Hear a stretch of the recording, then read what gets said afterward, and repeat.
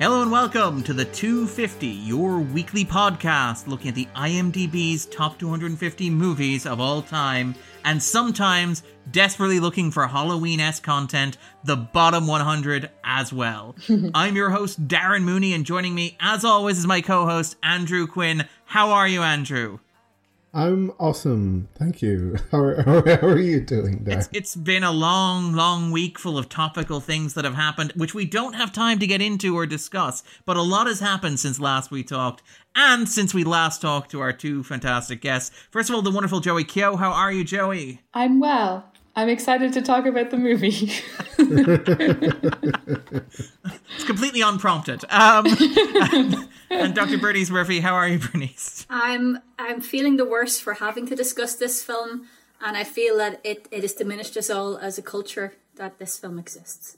Aww. Yes. It certainly cheapens you, Bernice, and your legacy and reputation. I think I'm starting to think at this point that you guys are actually engaged in some sort of elaborate torture campaign against me, because it started with The Exorcist Part 2, then we had Manos, The Hand of Fate, and now we've reached... Yes. That was my fault. The dear Joey, of course, he was there for Manos as well. The absolute nadir of one of the most boring films I've ever been subjected to outside of an art house cinema. No holding back there. No need to tell. No, but I'll get into my true feelings about the film in a moment. Bernice is just working the body, as they say in boxing now. Yes, we are talking about S. Darko, the Chris Fisher 2009 unofficial sequel to Donnie Darko. First of all, I owe Joey, Bernice, Andrew, our audience, and my past self an apology for this. But this was my idea because as we when we had Bernice on the past, we came up with a clever, in inverted commas, idea of like over Halloween, we would sandwich Halloween between like a great movie that was on the 250 and its sequel that was on the bottom 100. She mentioned The Exorcist 2. Another candidate would have been like Blair Witch, which was on the 250, and Book of Shadows, which was on the bottom 100. And I figured since Donnie Darko came into the 250, we do Donnie Darko, and we do S. Darko, which had also kind of been on the bottom 100. I should maybe watch these movies before I suggest that other people watch them, is what I have learned. I am very sorry. It's basically my way of introduction to that. But before we get into that, had anybody here seen S. Darko beforehand? Like Bernice, you said you were a big fan of Donnie Darko. You saw it at the IFI Horathon. You spoke about it very fondly last week. Had you ever did you know that S. Darko existed, and had you any curiosity, whether morbid or otherwise, about it? I mean, I knew it existed in the same way I know that botulism exists, and I know this is why we don't eat improperly canned food. So that's the context in which I became aware of S. Darko. A film so mediocre and banal that it's not even an entertaining bad film. As you know, my theory of bad films is that if a film is so bad, it's kind of incredible. That's a whole other category of bad film. This film isn't in that category. Like Manos, Hand of Fate is in that category. This film is in it's also tremendously boring and tedious and uninteresting. And simultaneously, a bad film. So, no, I hadn't seen it before. Thank you so much for giving me the opportunity to watch it and talk about it today. I feel like it built character. That's what I'm going to say. It built character. Like botulism. Through. It tried to stand on the shoulders of kind of Donnie Darko and Manos, Hands of Fate, by starting with like a car arriving somewhere and having then to stay there. I guess. I mean, like, it spoils nothing to reveal that like this movie, oddly enough, owes a lot to the Star Wars franchise, or the Star Wars franchise owes a lot to this. It has an opening crawl, like all of the Star Wars films. The subtitle of the movie is S. Darko, a Donnie Darko Tale, prefiguring Solo, a Star Wars story. And I read the opening text of the crawl, which was Middlesex, Virginia, 1988. Donnie Darko was killed when a jet engine fell from the sky and crushed him while he was sleeping. And my immediate thought was, well, at least he didn't have to watch S. Darko. But Joey, had you, as somebody who, like, we've had you on the podcast before, we talked about, like, you know, we talked about like the Jaws sequels, which are, you know, known whether fairly or not as bad, terrible films.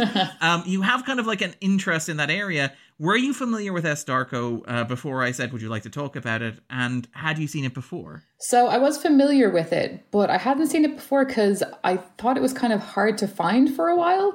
But I did find it on YouTube and I paid €3 to watch it. In standard definition. It is more easily available than Donnie Darko. It's easier to get a hold of than Donnie Darko is. Yes. Bernice, you have no idea. Do you want to know what else it is more than Donnie Darko? Profitable. No. This movie is more profitable. Is this a money laundering scheme for drug runners or something? I don't get that.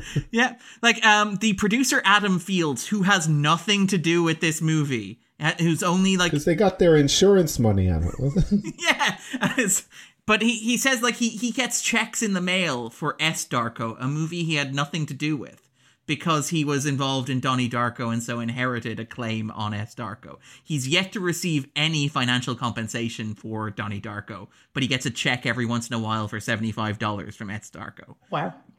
Which is kind of depressing. That's academic publishing money right there. I mean, that's pretty good. Yeah.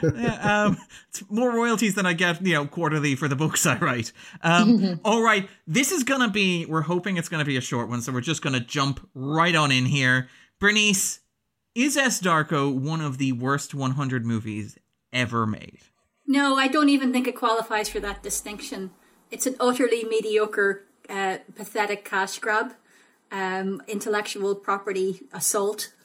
I have sympathy for the actors and the cast and crew involved because I'm sure they worked very hard in it, and every film is an accomplishment. But this is just it's just dreadful. It's tremendously tedious. I honestly, there's no way in hell if I didn't have to record a podcast, I would have checked out after 10 minutes. And part of me wishes that I had, and part of me still there watching the film as well.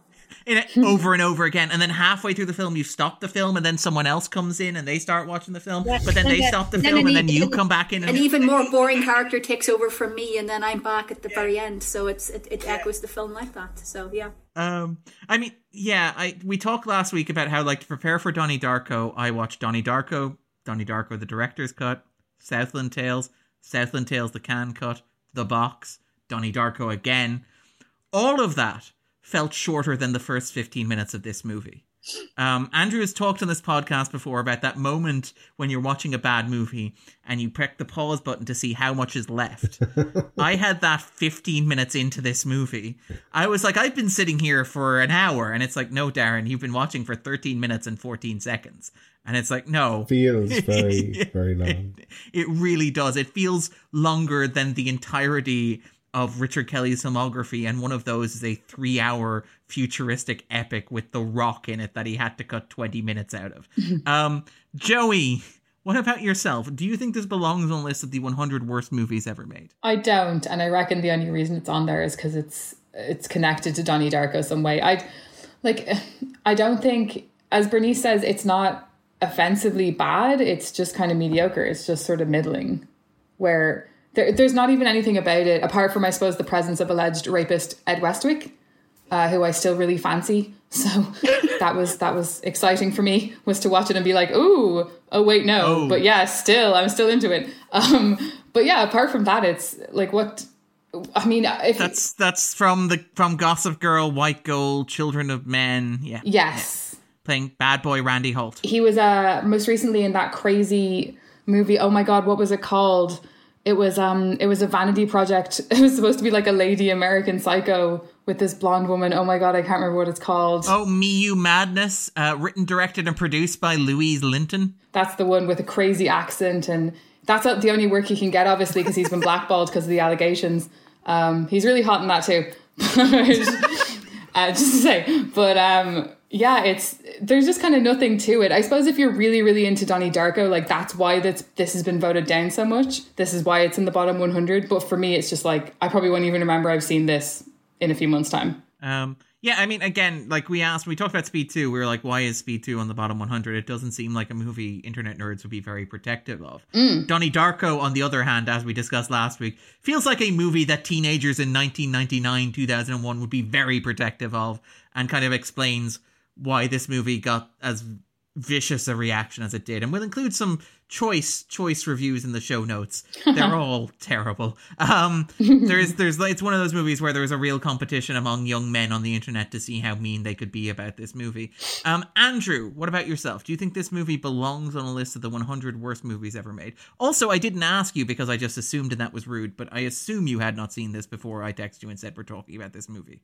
I had not, no. And I agree with kind of the reasons why it's maybe on the list, but I do think this is offensively bad.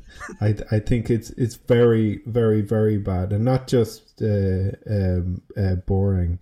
I think it's like you get all of the kind of hints that it's a bad movie as well. Often a bad movie starts with like a kind of a chintzy or bad production card. And then it's followed by like a child's intro written in the kind of font that like a child might put something in if it was using a word processor, to make something look kind of grown up. And it's just so. I mean, I think the end of it is perhaps better than most of it, but it takes such a very long time to get there, and in absolute terms, it's not even that long of a movie. No, it's shorter than Donnie Darko. Exactly, but it feels so long, and it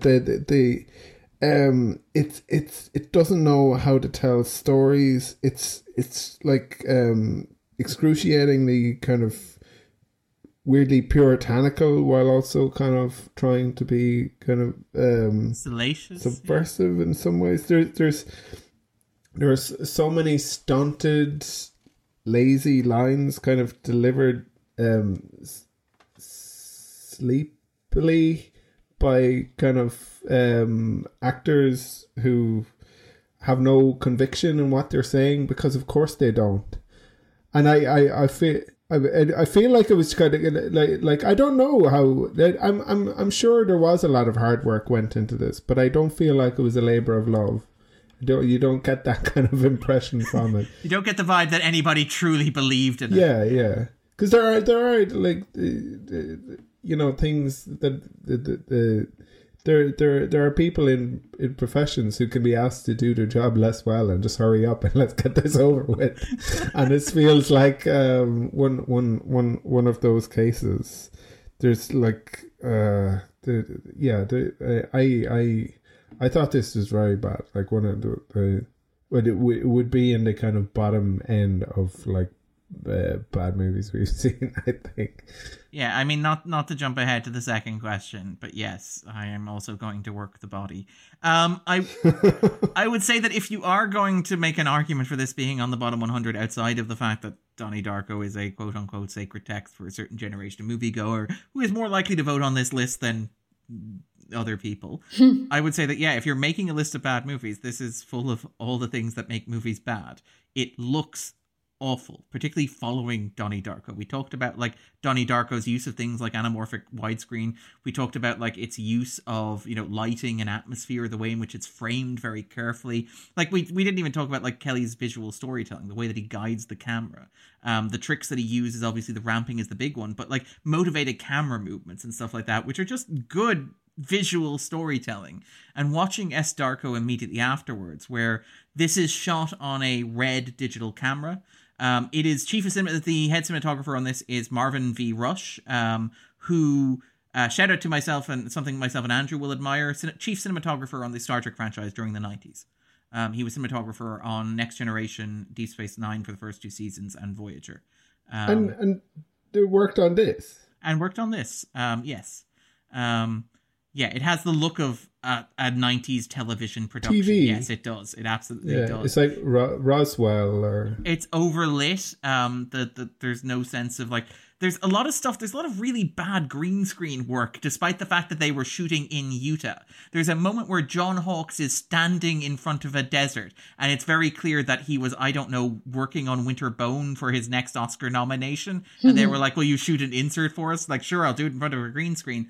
It's just terribly made. It's also lazy. It's also... the way in which it reduces the original Donnie Darko to a series of iconography, quirks, references, set pieces, plot points, character beats, and then just regurgitates them up like a bird feeding its young child, is bad. Is how I would describe it. It's very bad, Darren says eloquently. But it's not a story. It's not a narrative. It's not a film. It's not about anything. No. It's just a bunch of stuff that was in an earlier movie that made a bunch of money. So we're just going to capitalize on it in the most ruthless and cynical manner possible. So if you are going to put it on the bottom 100, I have absolutely no objection with it being there. Sorry, I'm very mean and catty today. Bernice, is this one of the worst 100 movies you have ever seen? I mean, again, I don't think it's distinguished enough to warrant a place in that coveted top 100 position. I think ultimately its fitting fate is just to be forgotten about, and I'm sure it will be. It's not even interesting enough for that. It's just profoundly tedious. I mean, again, like it is worth noting that, like, you know, the way in which Kelly talks about it, like, I've never seen it. It was horribly violating. It was incredibly painful to think about what they were doing, and it made me very angry, filled with rage.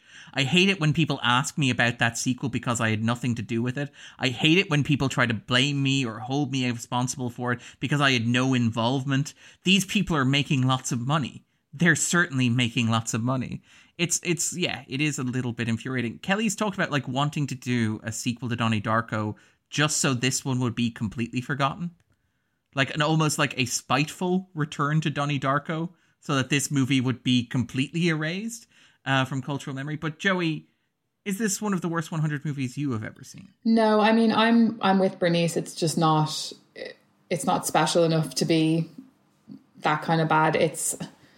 I'm struggling to even kind of remember anything about it now, even though I have tons of notes. And most of the notes are like, how did this get made kind of notes, where it's like, why is the styling so weird? Like, why is she dressed like a Mormon? And then Jackson Rathbone is wearing like these very oversized shorts the whole time. And there's so much about it that it's just really bland almost. So yeah, it's not one of the worst I've ever seen because it doesn't have that kind of, there's nothing distinctive about it. And Andrew, what about yourself? Yeah, I probably would. I wouldn't bring it to Bad Movie Island. I don't think, even though there were moments that kind of made me laugh out loud.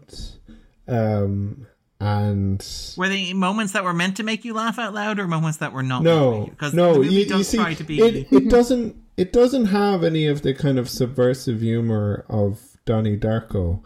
It has kind of like offensive stuff that ages really badly. But But like had aged really badly in 2009 is the thing. Like, this is an Obama era movie. Yeah. Which is kind of weird to go back and see that there are jokes that consist of, are you gay? I don't think you're gay. Are you a gay? Are you a gay? Yeah. Yeah. And it's like, this is 2009. 2009. Yeah, it's wild.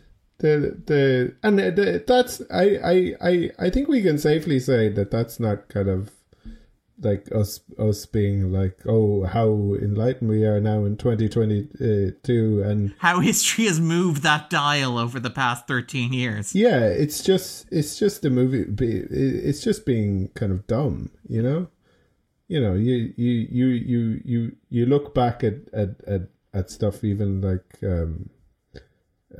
like TV shows that were kind of like beloved and think like, oh, they didn't really kind of do that very well, but this is like another thing. It's just kind of lazy. This isn't like Friends having like blind spots. Yeah. This is just complete kind of like laziness. Yeah, actually, Friends was the thing I was thinking of.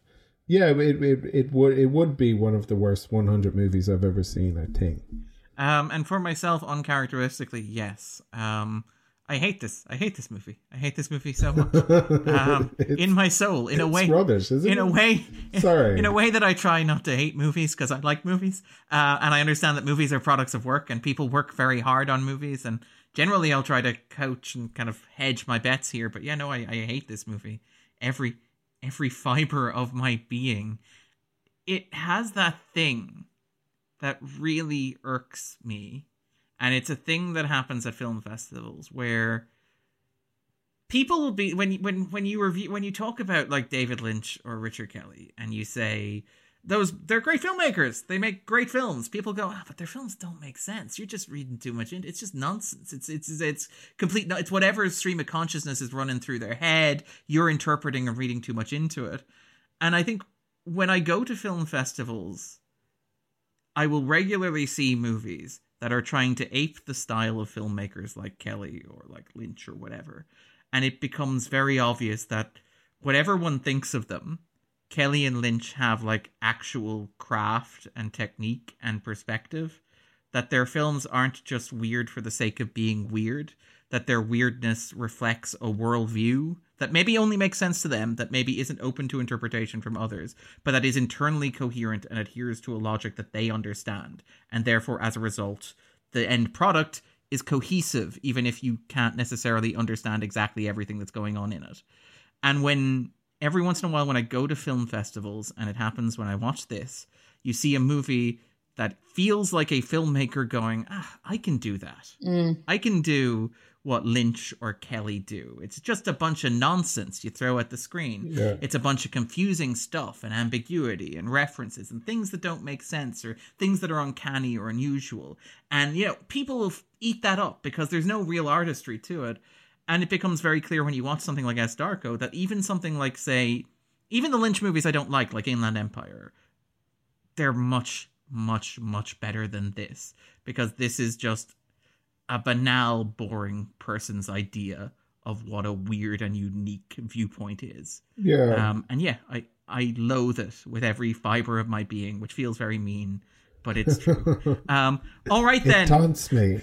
It I stab at thee. Yeah, it tasks me, Andrew, and I shall have it. Chase it round the moons of Nivea and round perdition's flames before I give it up. That kind of idea is that, hacks kind of look at kind of groundbreaking films and forget the ways in which they're very conventional.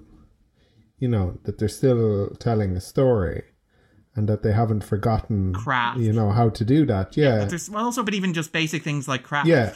Yeah. Like Donnie Darko looks good because somebody paid attention to what the film looked like, because somebody thought about how it was shot and how it was lit, how it was framed, what the compositions were. Like that. Sorry, and I apologize to Mr. Rush, but that is that's. But anyway, sorry. That is my venting on this, and I'm sorry.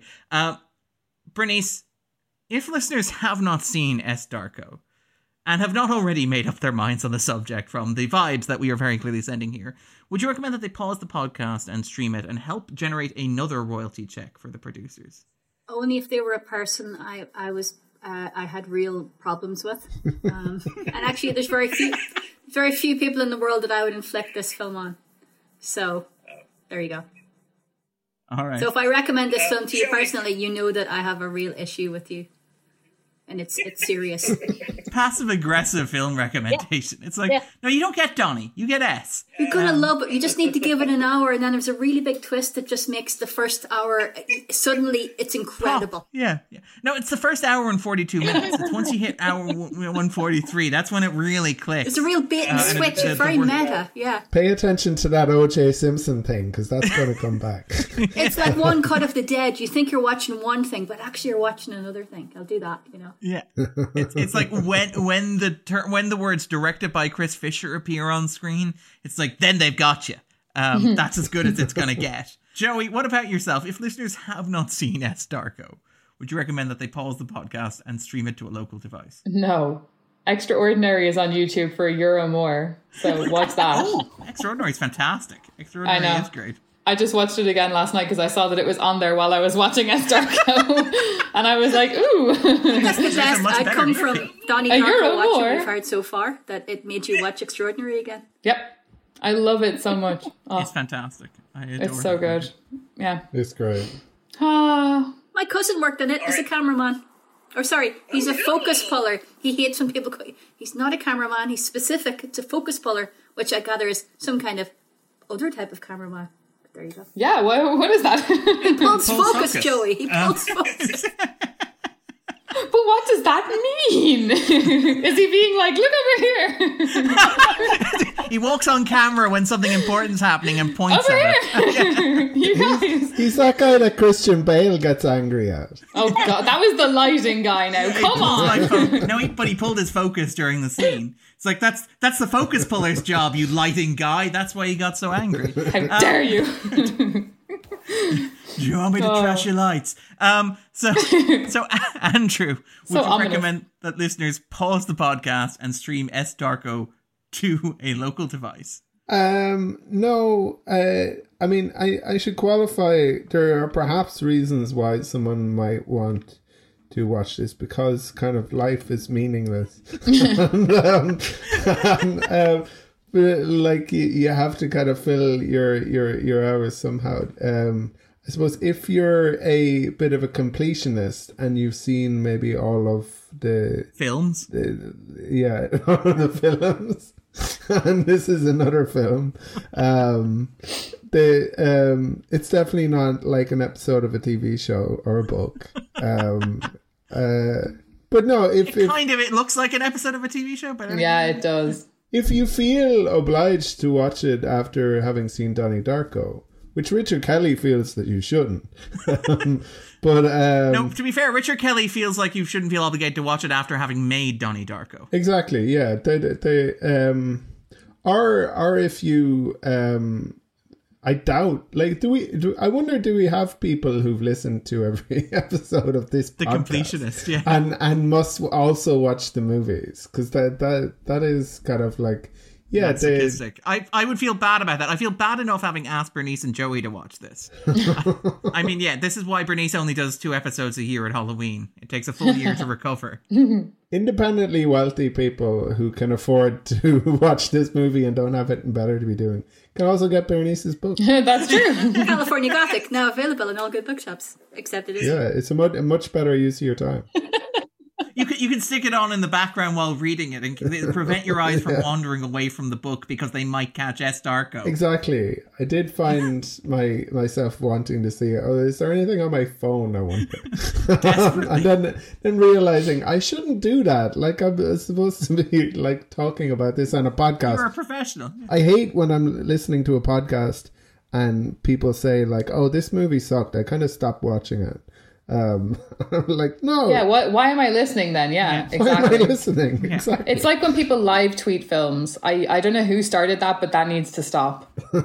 Like, you should not be tweeting while you're watching a movie. Oh, I completely agree. Yeah, it's yeah. Because I'm a loser. I put my phone like on the chair away from me.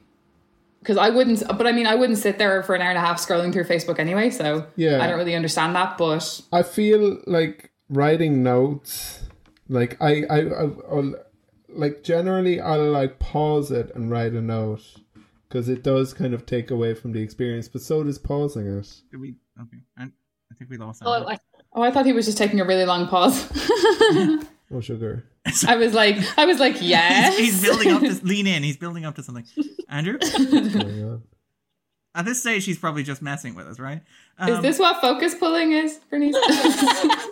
I think he's pulling focus. Check the button, but it seemed pretty effective.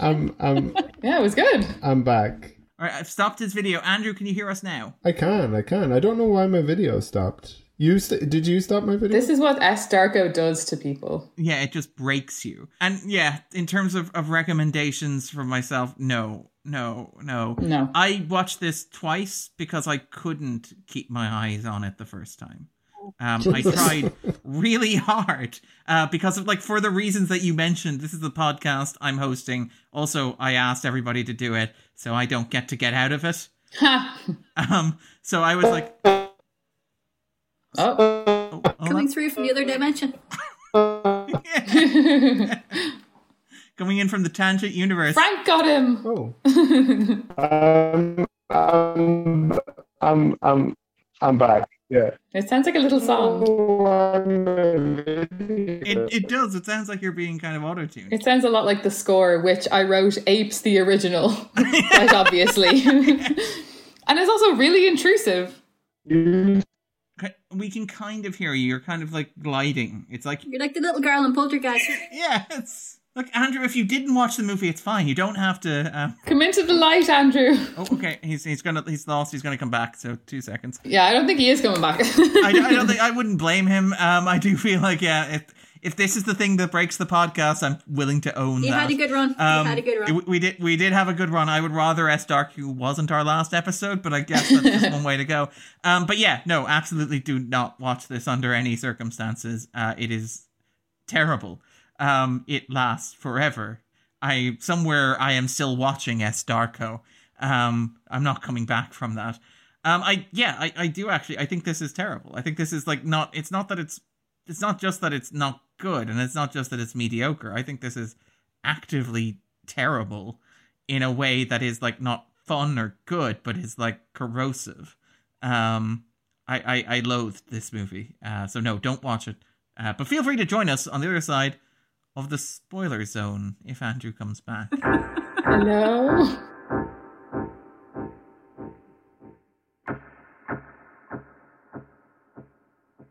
All right, Andrew hasn't come back yet, so I'm going to cue us up there. So, Joey. Yes. What is S. Darko about for you? It's about a young woman who runs away from home and, finds this whole group of new people, and then she dies, and then she comes back, and I don't know. I'm torn in a way because I think it's kind of admirable that it's focusing on a woman because Donnie Darko was so male-centric, but I just think they do her so dirty. Like, I don't know what Samantha wants. I don't know what she's doing. And then in the end, she just goes back. She's like, okay, time to go home. Yeah. Like, it's like they wrote themselves into a corner. But yeah, I don't know. Well, I mean, it's worth noting that like Davy Chase is the only returning cast member. Obviously, Mary McDonnell at this stage was working on Battlestar Galactica. They asked Maggie Gyllenhaal to come back and make a cameo, and apparently she laughed out loud at the idea. And I love that they couldn't even get Holmes Osborne, who's like Richard Kelly's Robert De Niro, and he was like, "No, I'm not doing it either." But Davy Chase is the only returning actor, so she did play Samantha Darko in the original. She's again child actor who's been around. She did the voice of Lilo in Lilo and Stitch. She did Chihiro in the English version of Spirited Away, which we covered on this podcast, for example. She appeared in the English adaptations of The Ring, which I think Bernice mentioned kind of last week as well. So she played Samara in both English versions there. I don't blame her for the problems with this movie, but this movie has no interest in her as a character. I think she's good though, and I wrote that she has beautiful hair. That was a note I wrote down, was beautiful hair. Well, that was the casting director of The Ring, I think, maybe also had that note as well. They did, yes. Focusing on the creepy long-haired Japanese. There were so many of those, as a response to The Ring, there were so many of those mediocre straight-to-DVD and not straight-to-DVD Hollywood films about creepy girls with long hair and long brown hair, and I think... that was Davy Chase's kind of ticket. Hollywood and brunettes, don't get me started, but it's a big thing in horror. If you're going to go crazy in a film, a horror film, and murder people, you'll always be a brunette. Yes. Invariably a brunette. Redheads, we don't even get a look in. But although I think lately it's kind of flipping the other way though, because lately it's like that. Like if you look at something like Fall, it's the blonde who's really sort of out of sorts, and then the brunette who's really laid back and solid and knows what she's doing. I think it's kind of turning, and now they're thinking, no, the brunette is good and the blonde is crazy. I mean, like, Miyu in Madness is, like, the lead there is blonde, right? Yes, she's blonde. As our expert in the Ed Westwick filmography. Oh, yes. It's interesting because, like, in reality, of course, it is redheads who are the, the real crazies. Oh, yes. Who are like legitimately like. Well, I have auburn hair, so I couldn't possibly comment. No. I mean, like, this is a movie with a surprisingly stacked cast for what feels like a cynical cash-in. Like we mentioned, it has John Hawkes in it. Yeah. 2 times Academy Award nominee. Like, the year after this, he's starring in Winter's Bone and getting his Oscar nomination. He's one of the guys who's been, like, one of the great Hollywood working actors. And he's here playing motel owner creep dude, who gets nothing to do. Elizabeth Berkley pops up in one of the myriad aborted and unresolved plot threads. Who, by the way, her big break before all this was Showgirls, which was directed by Paul Verhoeven. Obligatory RoboCop. Obligatory RoboCop reference. But like, it has a cast of actors who are actual actors. They're not nobodies, but it can't do anything with them. It has no interest in any of them in any way that's at all compelling. Sorry. Beg to differ. Oh, okay. Elizabeth Berkley's Jesus talk is amazing. It's like asked it. Do you have a special relationship with Jesus? What is he like? And she's like, oh, he's big, he's strong, he's tan, and he's lots of muscles, and there's lightning that shoots out of his eyes. He's awesome. And then she says, like, Caneo Springs used to be a good place before the drugs and the anus sex. It's incredible.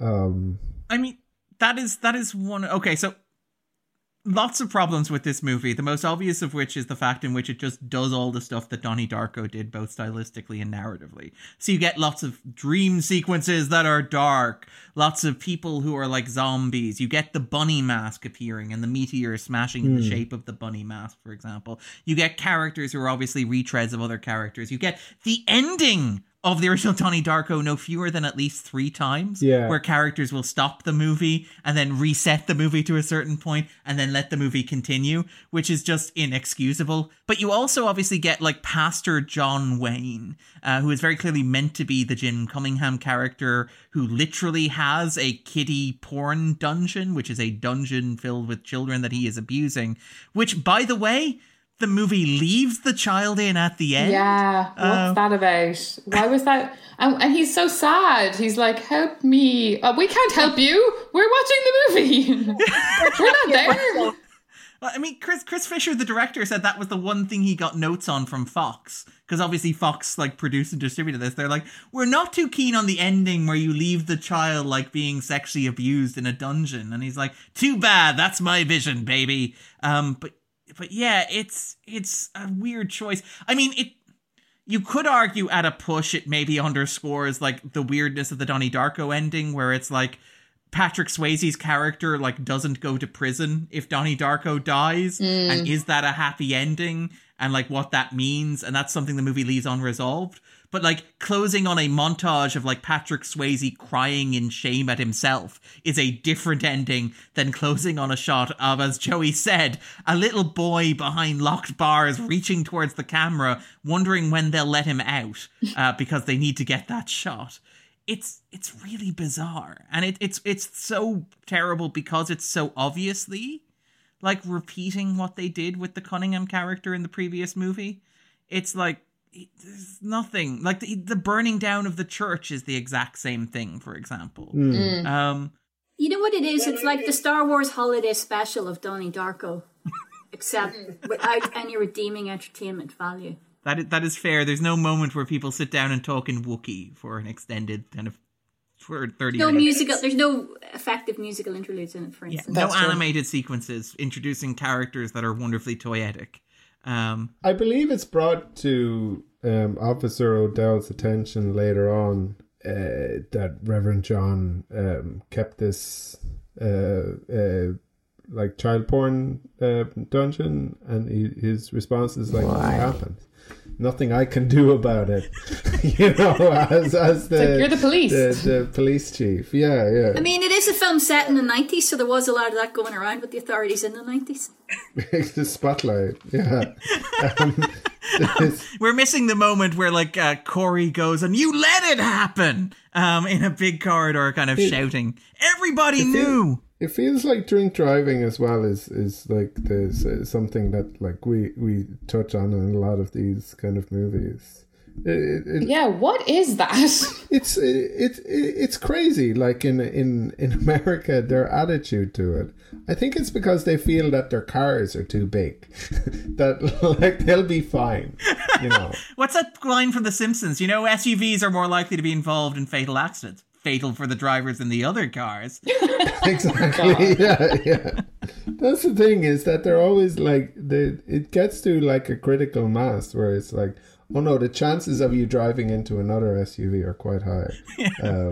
But yeah, no, like there is that whole big thing with like Randy Holt. And, like, again, like none of this stuff is interesting and none of this stuff is kind of compelling or anything like that. But there's like, yeah, the way in which Holt is introduced, like a 50s bad boy where he's smoking cigarettes and he's drink driving. The way in which like they show you that Samantha's... Next to an engine. So hot. Next to an engine. That's with like flammable kind of tar rags and stuff. Is it Would you go so far as to say it's inappropriate, Andrew? Yeah. But he has his cigarettes up his sleeve the whole time as well. I love that. Like a 50s greaser, yeah. Again, like a yeah, like literally like Danny Zuko. Like, who is this guy? Snake from The Simpsons. Yeah, like Snake, exactly, even better. Like, who is this guy? What does he want? What is his life? And he seems like quite a kind-hearted fellow, so it's like, I don't understand how he's also like, he helps them with their car, and, you know, how is he also a bad boy? It's just, there's simultaneously way too much going on with the missing kids, with the PTSD guy. Yeah. It's like, and then obviously they're trying to redo all the Donnie Darko stuff too.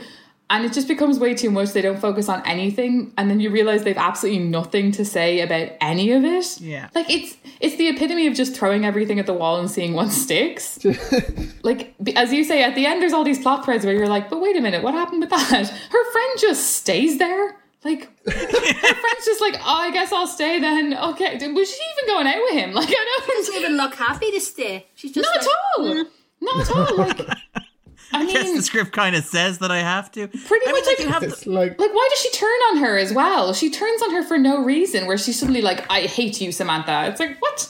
Why'd you make her come with you then? Like, what? They're like, what is this? They're needlessly nasty to lots of people who are strangers. So then it's not that surprising when they're also like mean to like the only people who are there for them.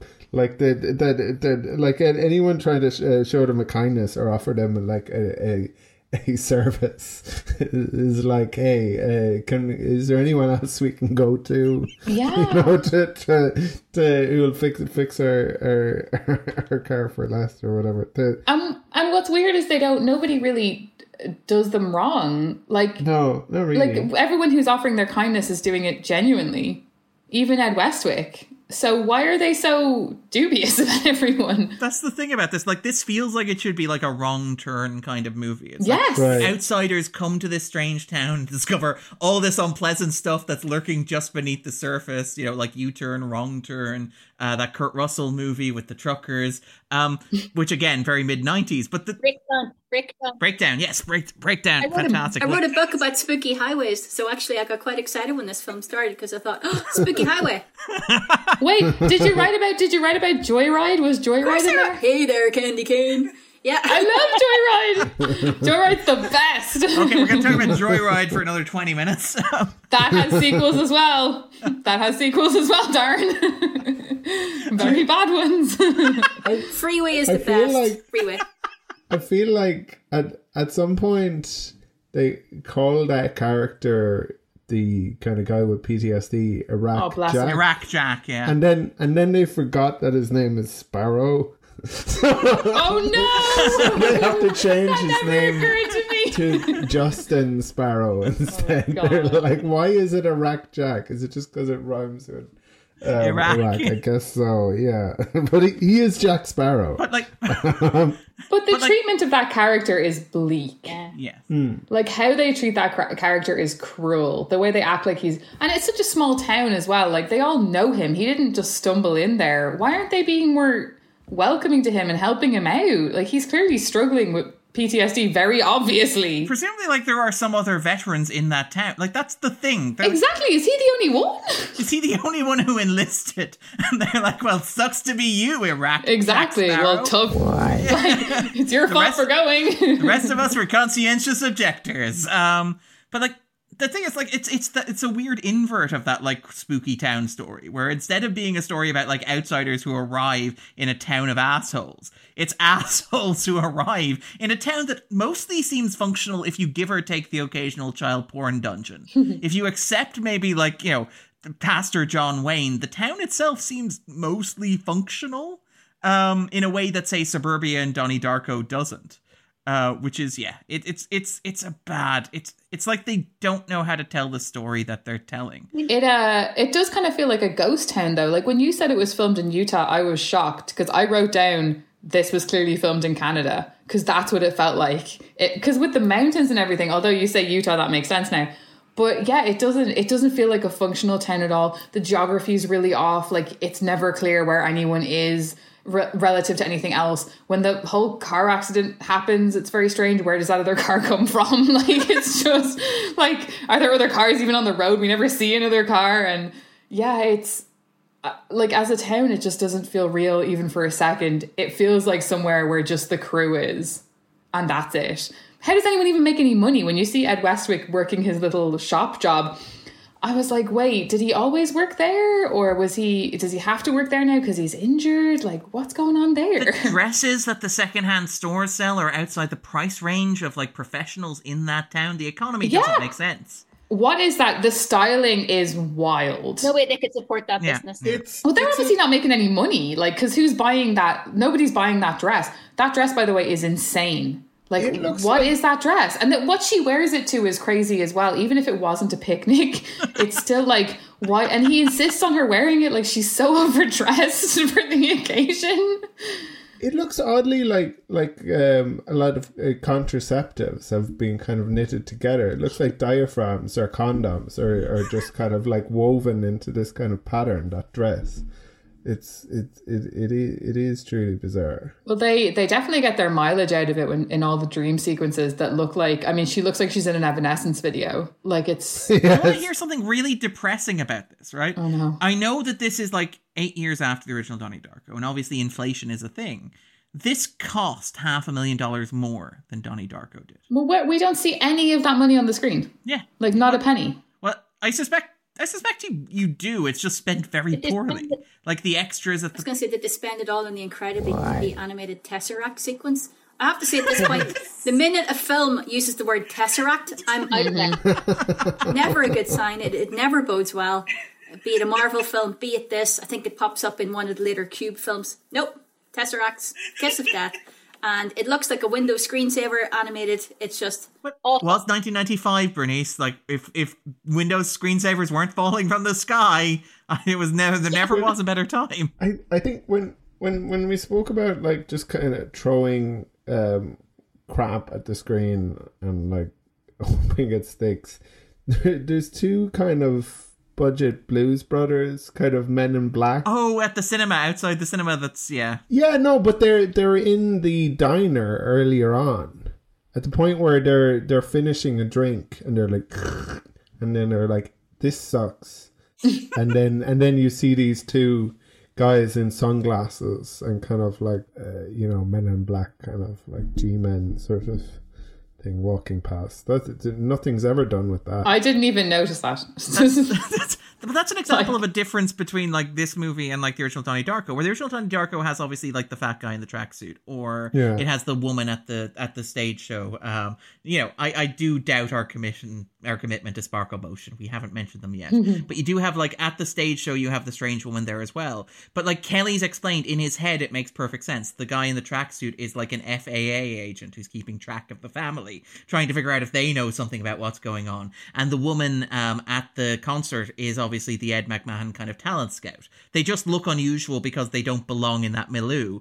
And the film never explains it, but there's an internal logic in the film, even if it's not articulated for what they are. Whereas here, it's just like, men in suits look strange, right? So if we have a couple of them in shots, it'll make the movie weird and quirky and kooky, which doesn't make any sense whatsoever. And again, the meteors and stuff like that as well, where it all feels very budget X-Files, except this is a movie... I know it's set in 1995, but it's a movie made in 2009.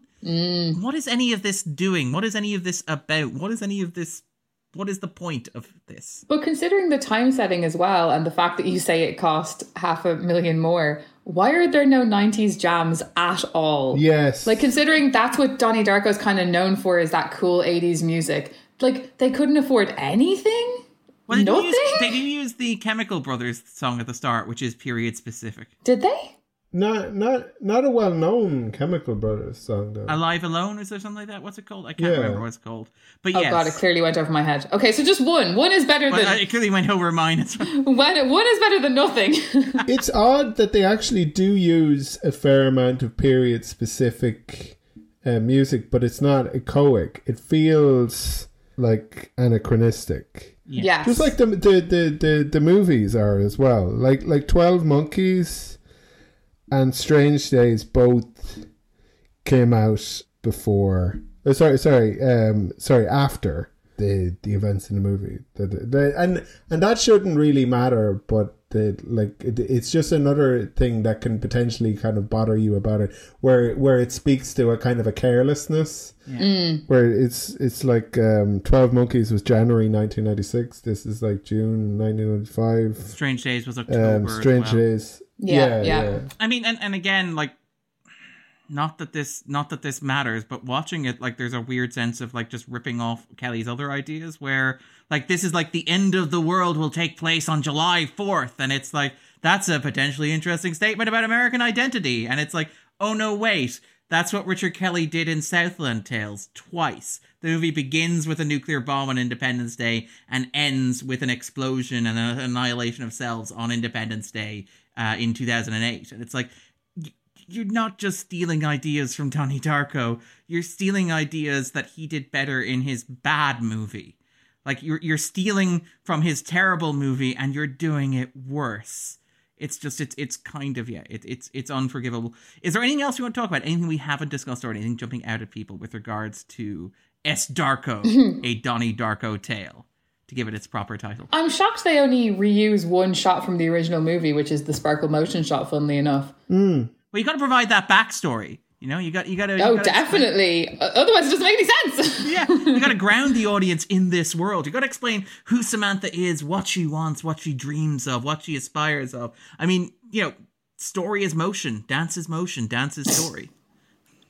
I also feel like, why is it mostly other people's visions and not hers? There's actually a statement from Chris Fisher about this, which is only going to make you angrier, which is that they thought it would be clever to invert it.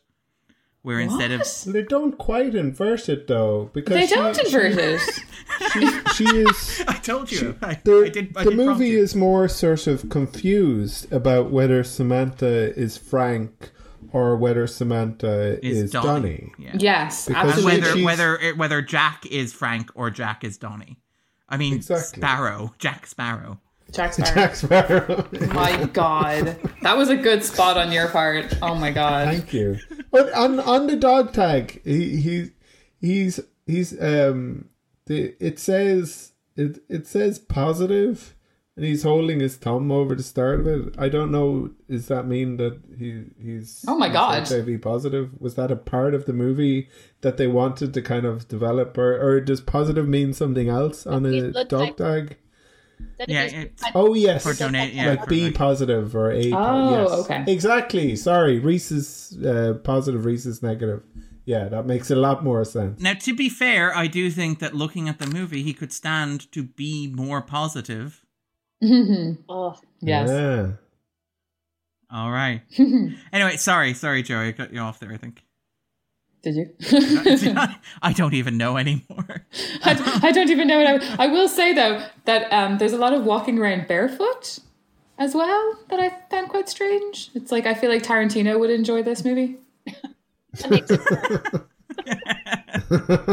There's never a moment where anybody puts their feet up on the windshield like for a proper... that's true. There isn't a full frontal foot. Yeah.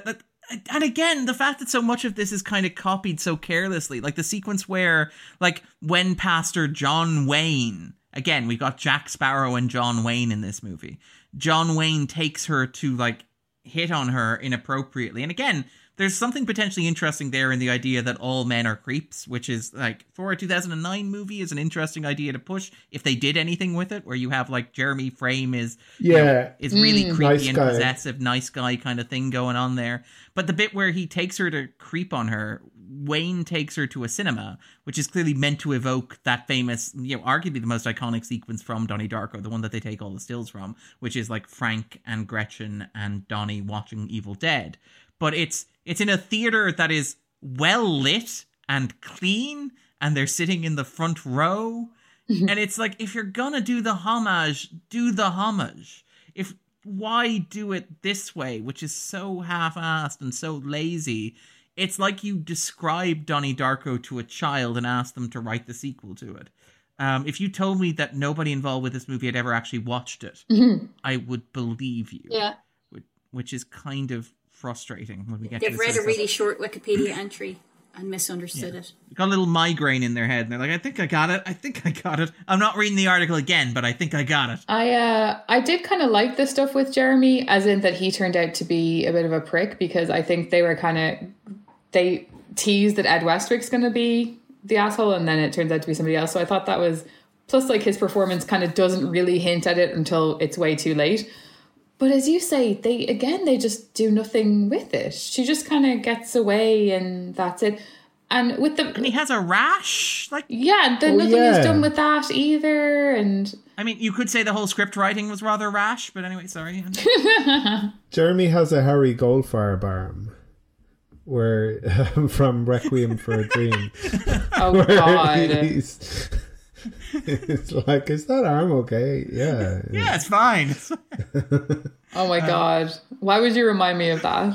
Now all I can think about is the injecting into the wound. I hate that. Well, Andrew only watched that for the first time recently, which is... That's a tough watch, man. In a completely different way tough. to this one. Yeah. She says, like, that rash is gnarly. Yeah. The rash actually looks pretty good from like a body horror standpoint. But it's just that it doesn't go anywhere. It goes up the arm, right? Yeah. I mean, I don't know if it goes anywhere on his body. But she also mentions herpes as like, is that part of God's plan? And then kisses a bus window. Like, don't do that. Yeah. What is that with the heart and the kiss? Yeah. It looks like a question mark, and then it's a heart, and that's... Yeah. But it's who thought that was... I mean, somebody obviously thought that was really deep, profound, really artistic, and she commits to it 100%. Where she because she's great, like she is good, but it's just, who is this person, and what does this person want out of life? Oh, I guess I'll go home then. How do they even still have money? How are they surviving with no money? They didn't mention it in the original, but Donnie had a very hefty life insurance policy. Ha! Well, her parents are rich, I suppose. That's a good point. But it does that thing, I think that sequels or TV adaptations often do, because they clearly only have rights to certain material, where it basically craps all over characters from the original property in an effort to give themselves a bit of a storyline. So all we know about her relationship with her parents is they kind of like, after Donnie died, they rejected her and she felt... And you're thinking, that doesn't line up with the family that I saw in that film at all. It's... Not at all. Plus, she says that Maggie Gyllenhaal... retrospectively tries to ruin characters from the first film, which I think, again, as we've talked about, adds to the overall insulting nature of this effort. Holmes Osborne turned us down, did he? Oh God! But they say that Maggie Gyllenhaal went off and got married, and she never sees her anymore. That doesn't track either at all. Really doesn't. It doesn't track. Like, that's not who that woman was. I mean, she's not even 30 yet. True. But they never have a scene either. And if you're going to make a bad sequel, go whole hog. They never have a scene where Samantha says, you know what went wrong? I doubted my commitment to sparkle motion. Yes. Been there, it would have explained so much. It would have redeemed the film. They do mention briefly that she had a dream of being a dancer. And they have her unicorn story as well. Yeah, they have they read the unicorn and a princess fantasy. Like they do that thing again where you take very minor details and like it becomes the plot of the next thing, and you're like, basically they're doing what Disney's doing to Star Wars right now. Yeah. But it is a Donnie Darko tale. It's kind of interesting how this feels like a blueprint for a lot of what followed. Yeah. But yeah, and again, and you mentioned it, I think last week, but like the leaning into the lore, where it feels like this took the worst stuff from Donnie Darko, which is like the notes and the exam stuff, where it's like the manipulated living, the manipulated dead, the tangent universe, the prime universe. Like the bit where there's a sequence of her reading the book that Donnie read to understand what's happening, and it decides to like double down on the whole like time travel reset stuff. Like it uses like the Doctor Who time vortex special effect like 4 times inexplicably over the course. Yeah. Where it kind of like goes through the wormhole or whatever. And it's like, that's not... Maybe that's what worked about Donnie Darko for some people, but for me, it's not what I liked about the movie. It's not what connected to me about the movie. And it feels like the people making this have just latched on to all of the wrong things without understanding or thinking about it. It's really, really frustrating. Is there anything else you want to talk about? Anything we haven't discussed already with regards to S. Darko? Joey, I know you said you have a lot of notes, even though you don't remember the movie. You like woke up having watched it. You woke up and the credits were rolling. I took all these notes. I suppose my biggest issue with it is that they decided to follow the sister and then just gave her absolutely nothing to do, and we don't learn anything about her. It seems like they've kind of let that character down in a lot of ways. I just feel like, why do that unless you're trying to make a point about, oh, well, this was too male centric and now it's a woman, so everyone should shut up, everyone meaning me. But yeah, and there was a part of me watching... Joey's monkey paw kind of curls a little bit when she says, I feel like Donnie Darko is too male centric. And it's like, well, have we got a direct-to-video sequel for you? But I also feel like, in a weird way, when I was watching it, I thought, if it wasn't tied into Donnie Darko, maybe it would have been better. Maybe that was kind of where it started to go wrong for them, where they were just trying to juggle too much. Because I do think the performances are generally good. And as you say, there's a lot of talent in there. But yeah, it goes completely off the rails almost immediately. When I saw that bejeweled headband, I was like, oh no, what's going on here?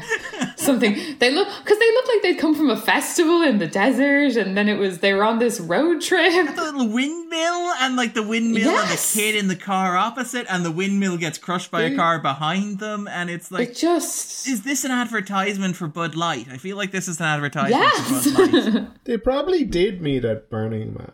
That's what they look like. And now they're best friends.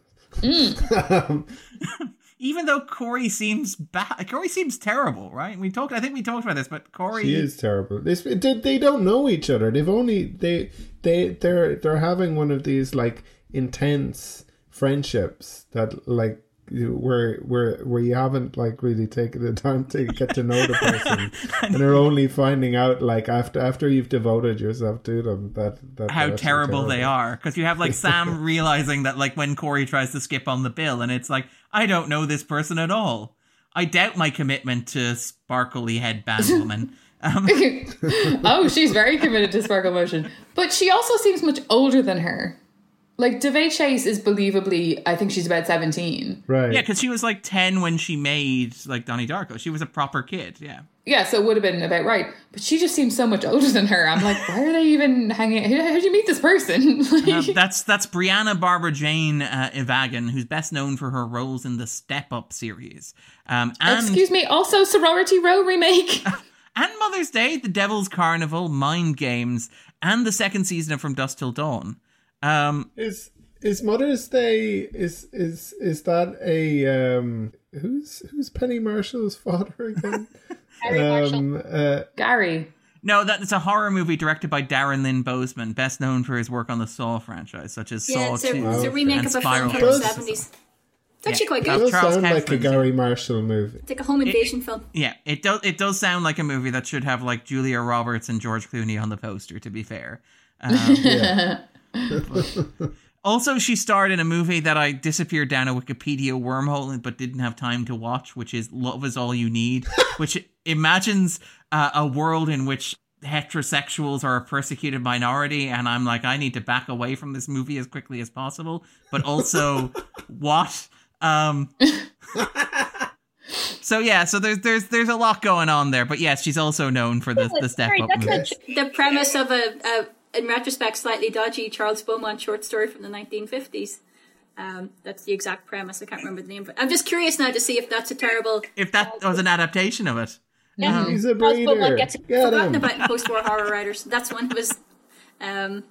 it made sense in the 50s, I guess, but the premise has not aged well. It's like when you watch early Star Trek The Next Generation, they're like, let's go to the planet where women are in charge. Isn't that crazy? It's like, wow, at least it's better than the planet we went to with all the black people on it last week. And it's like, Oh, God. No, I think Brent Spiner's observation is, I'm really glad we got all our racism and sexism out early. Most shows let it simmer, but we just got it out there right away. I like the best when they had terrible representations of the Irish. Oh, Up the Long Ladder, yes, the space Irish. Where they try to make poutine in the warp coils, if I remember correctly. We somehow got the space, but we were still carrying around pigs under our arms, etc. Oh, God. William Riker, did your mother not teach you anything about washing a woman's feet? We got our independence in 2025, wasn't it? That is an actual line. Is it 2025? 2024? The Irish reunification? 2024? Yes, according to the high ground, yes. Which suspiciously never made it to British television. The episode was not aired on British television, I think, until 2010, and I think even then they cut that line out. Because it's like, even the subtext was too strong.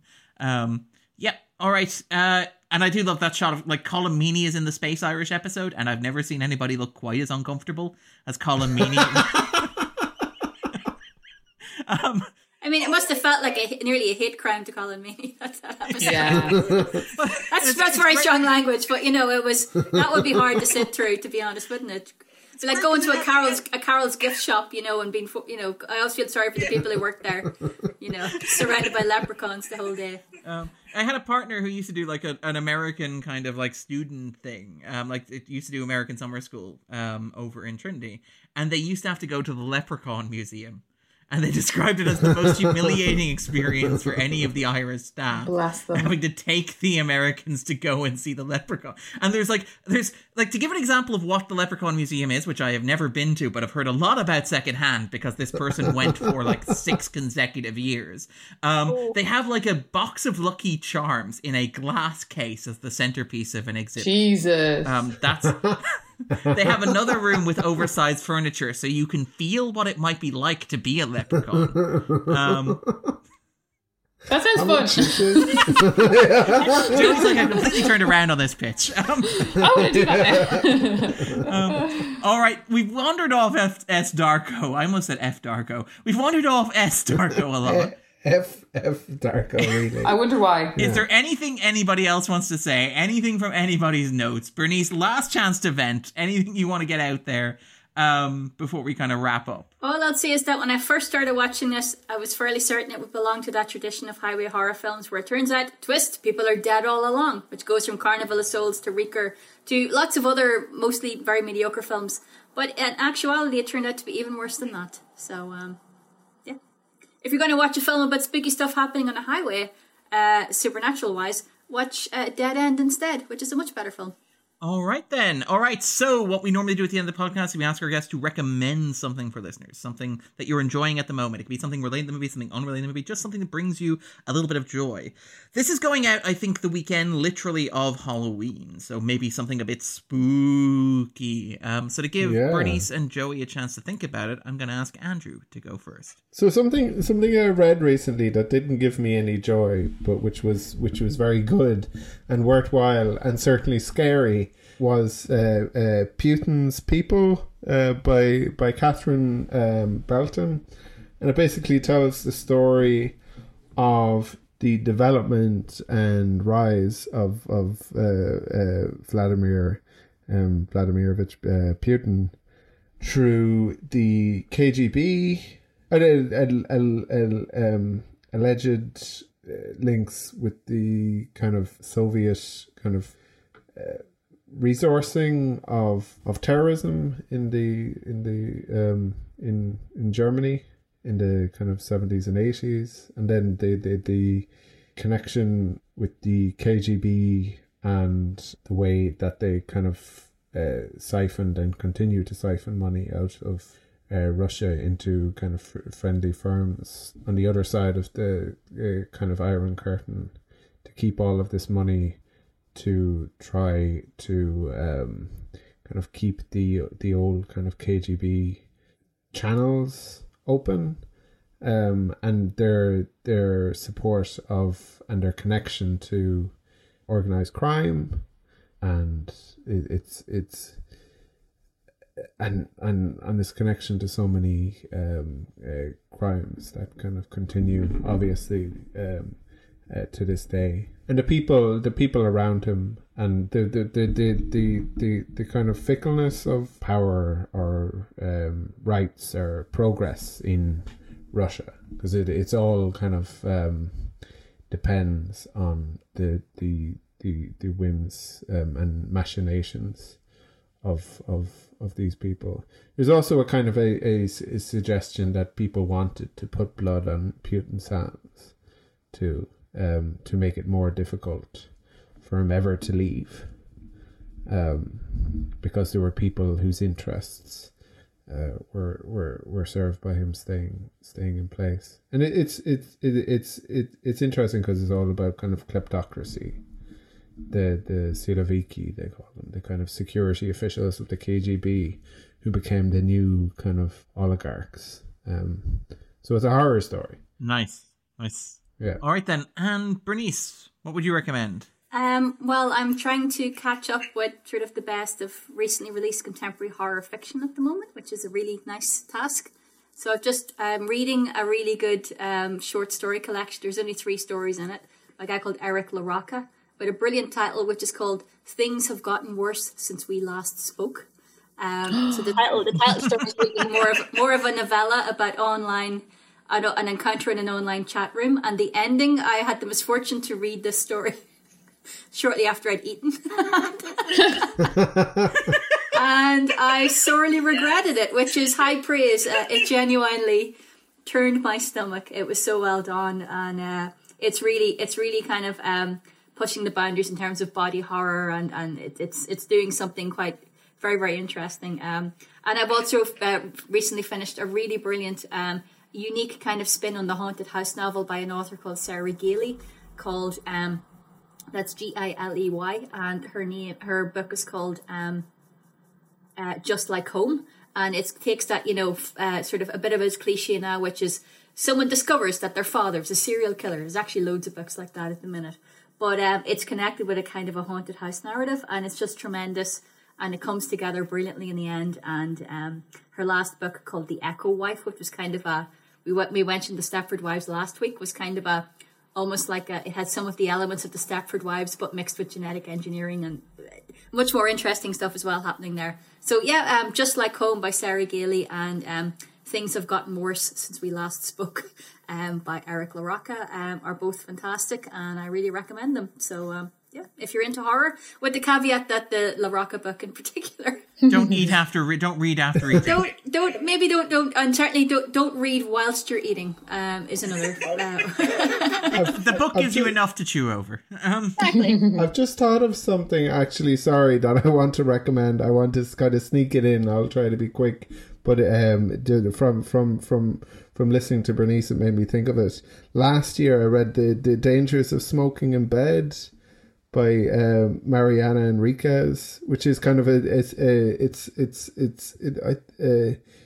sort of a series of kind of short stories, all sort of along the same kind of macabre themes. Like there's kind of like all sorts of I won't actually give anything away, but it's very kind of like creepy kind of terrifying stuff, and it's like each one kind of stays with you. So I'd recommend that, the dangers of smoking in bed as well. And Joey, what would you recommend? Because it's Halloween, I would say watch some horror. So we talked about Shudder last week. Shudder's excellent. There's so much great stuff on there, and it's so cheap. As we said, it's like $5 a month. And if you want to go to the cinema, I would say go watch Halloween Ends, because I fully believe they're going to stick the landing. So I hope I'm not going to eat my words. So I love the last two. I'm like a big Halloween Kills defender. So I'm really, really excited for Ends. But I am much fonder of Halloween Kills than seems to be the consensus. It's such a nasty movie. I love it. I just think that's it. It's so relentless. It's brutal. It's so nihilistic as well. I think it's great. So I'm really, really excited to see how they end it, because apparently it's going to be very shocking. So I guess we'll see. Apparently it's changing in post. Like, apparently it's changing every couple of days, or it was, which is always a good and terrifying sign. When a director's like, I don't know how this ends. They could just be messing with us, though. They could just be messing with us by saying that. You know what I mean? Bernice is wincing. I haven't recovered yet from when Rob Zombie did Halloween, so...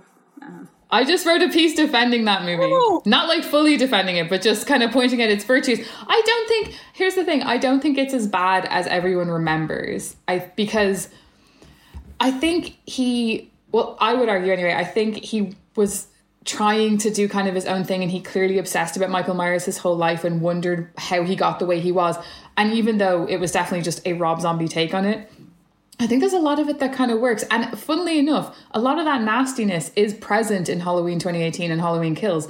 Like the bathroom sequence in Rob Zombie's Halloween, they do that in Halloween Kills, in Halloween 2018. And yeah, it's much better. It's much better. Oh, with the podcasters. Yes, the podcasters. It's brilliant. The Brits. As soon as we see them, we're like, yeah, get them. They're podcasters and they're British. Like it's the movie signposts. It's okay, whatever's going to happen to these people. Exactly.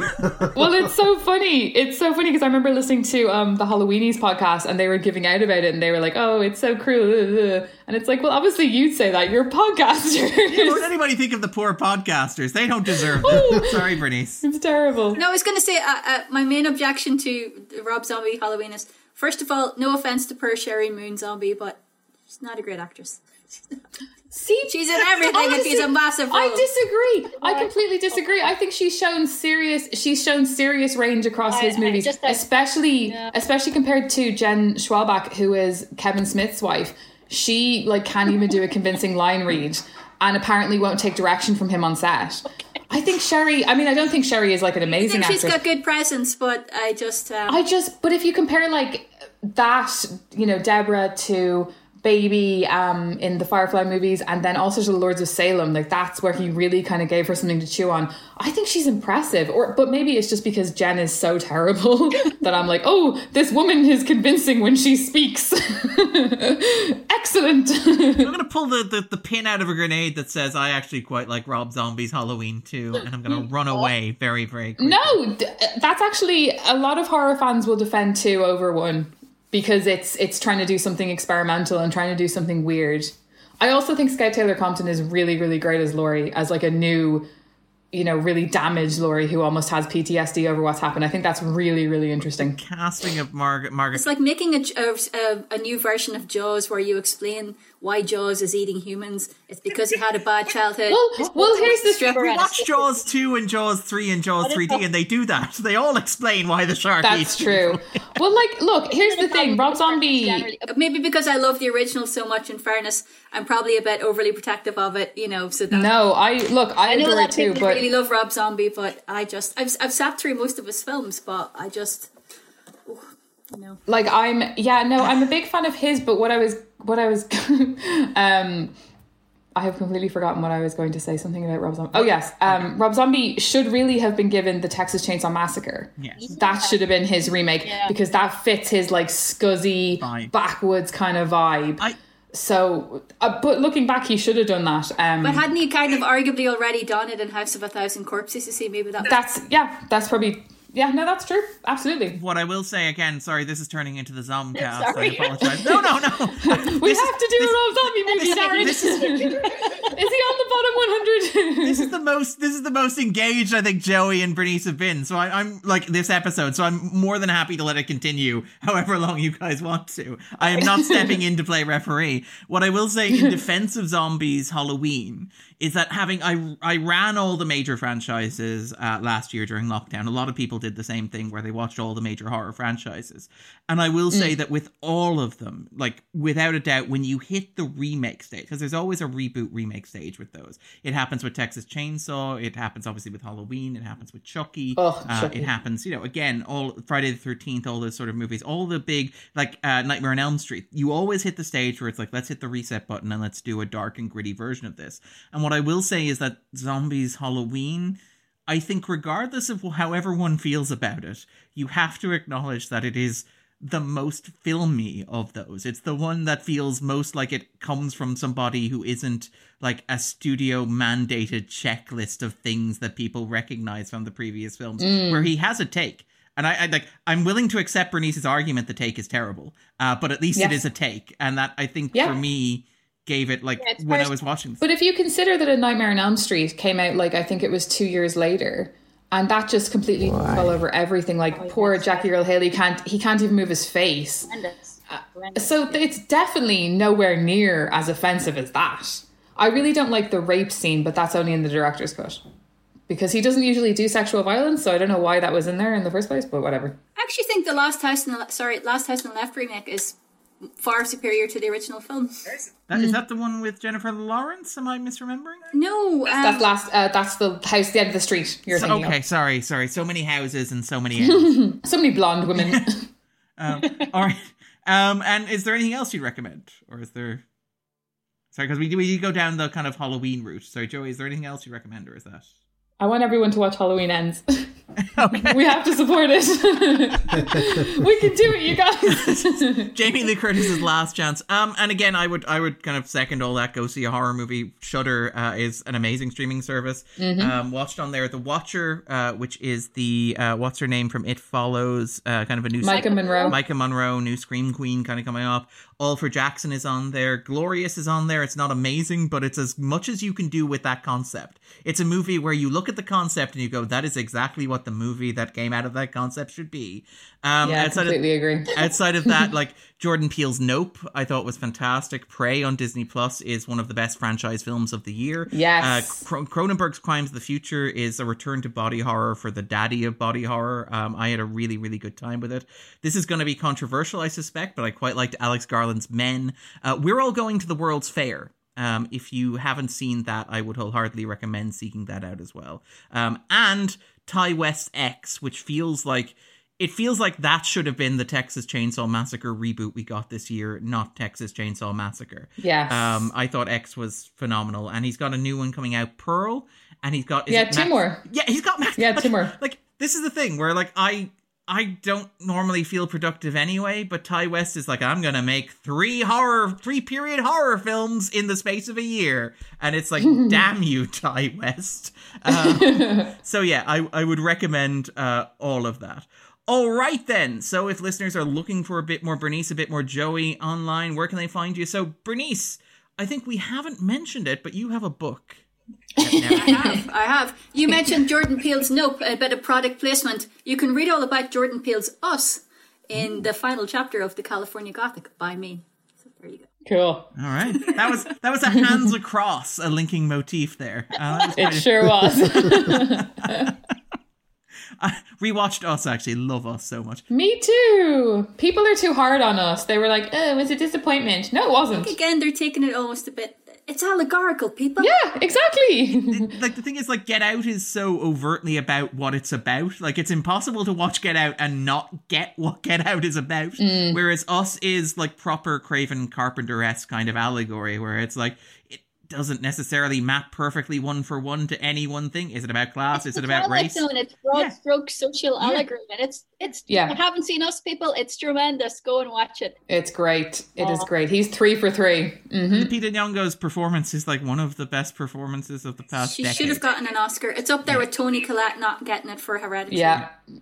Oscar hates horror. Raising a fist in anger. And Bernice hasn't raised a fist yet this podcast talking about S. Darko. That shows you how aggravated she is about Lupita Nyong'o's Oscar snub.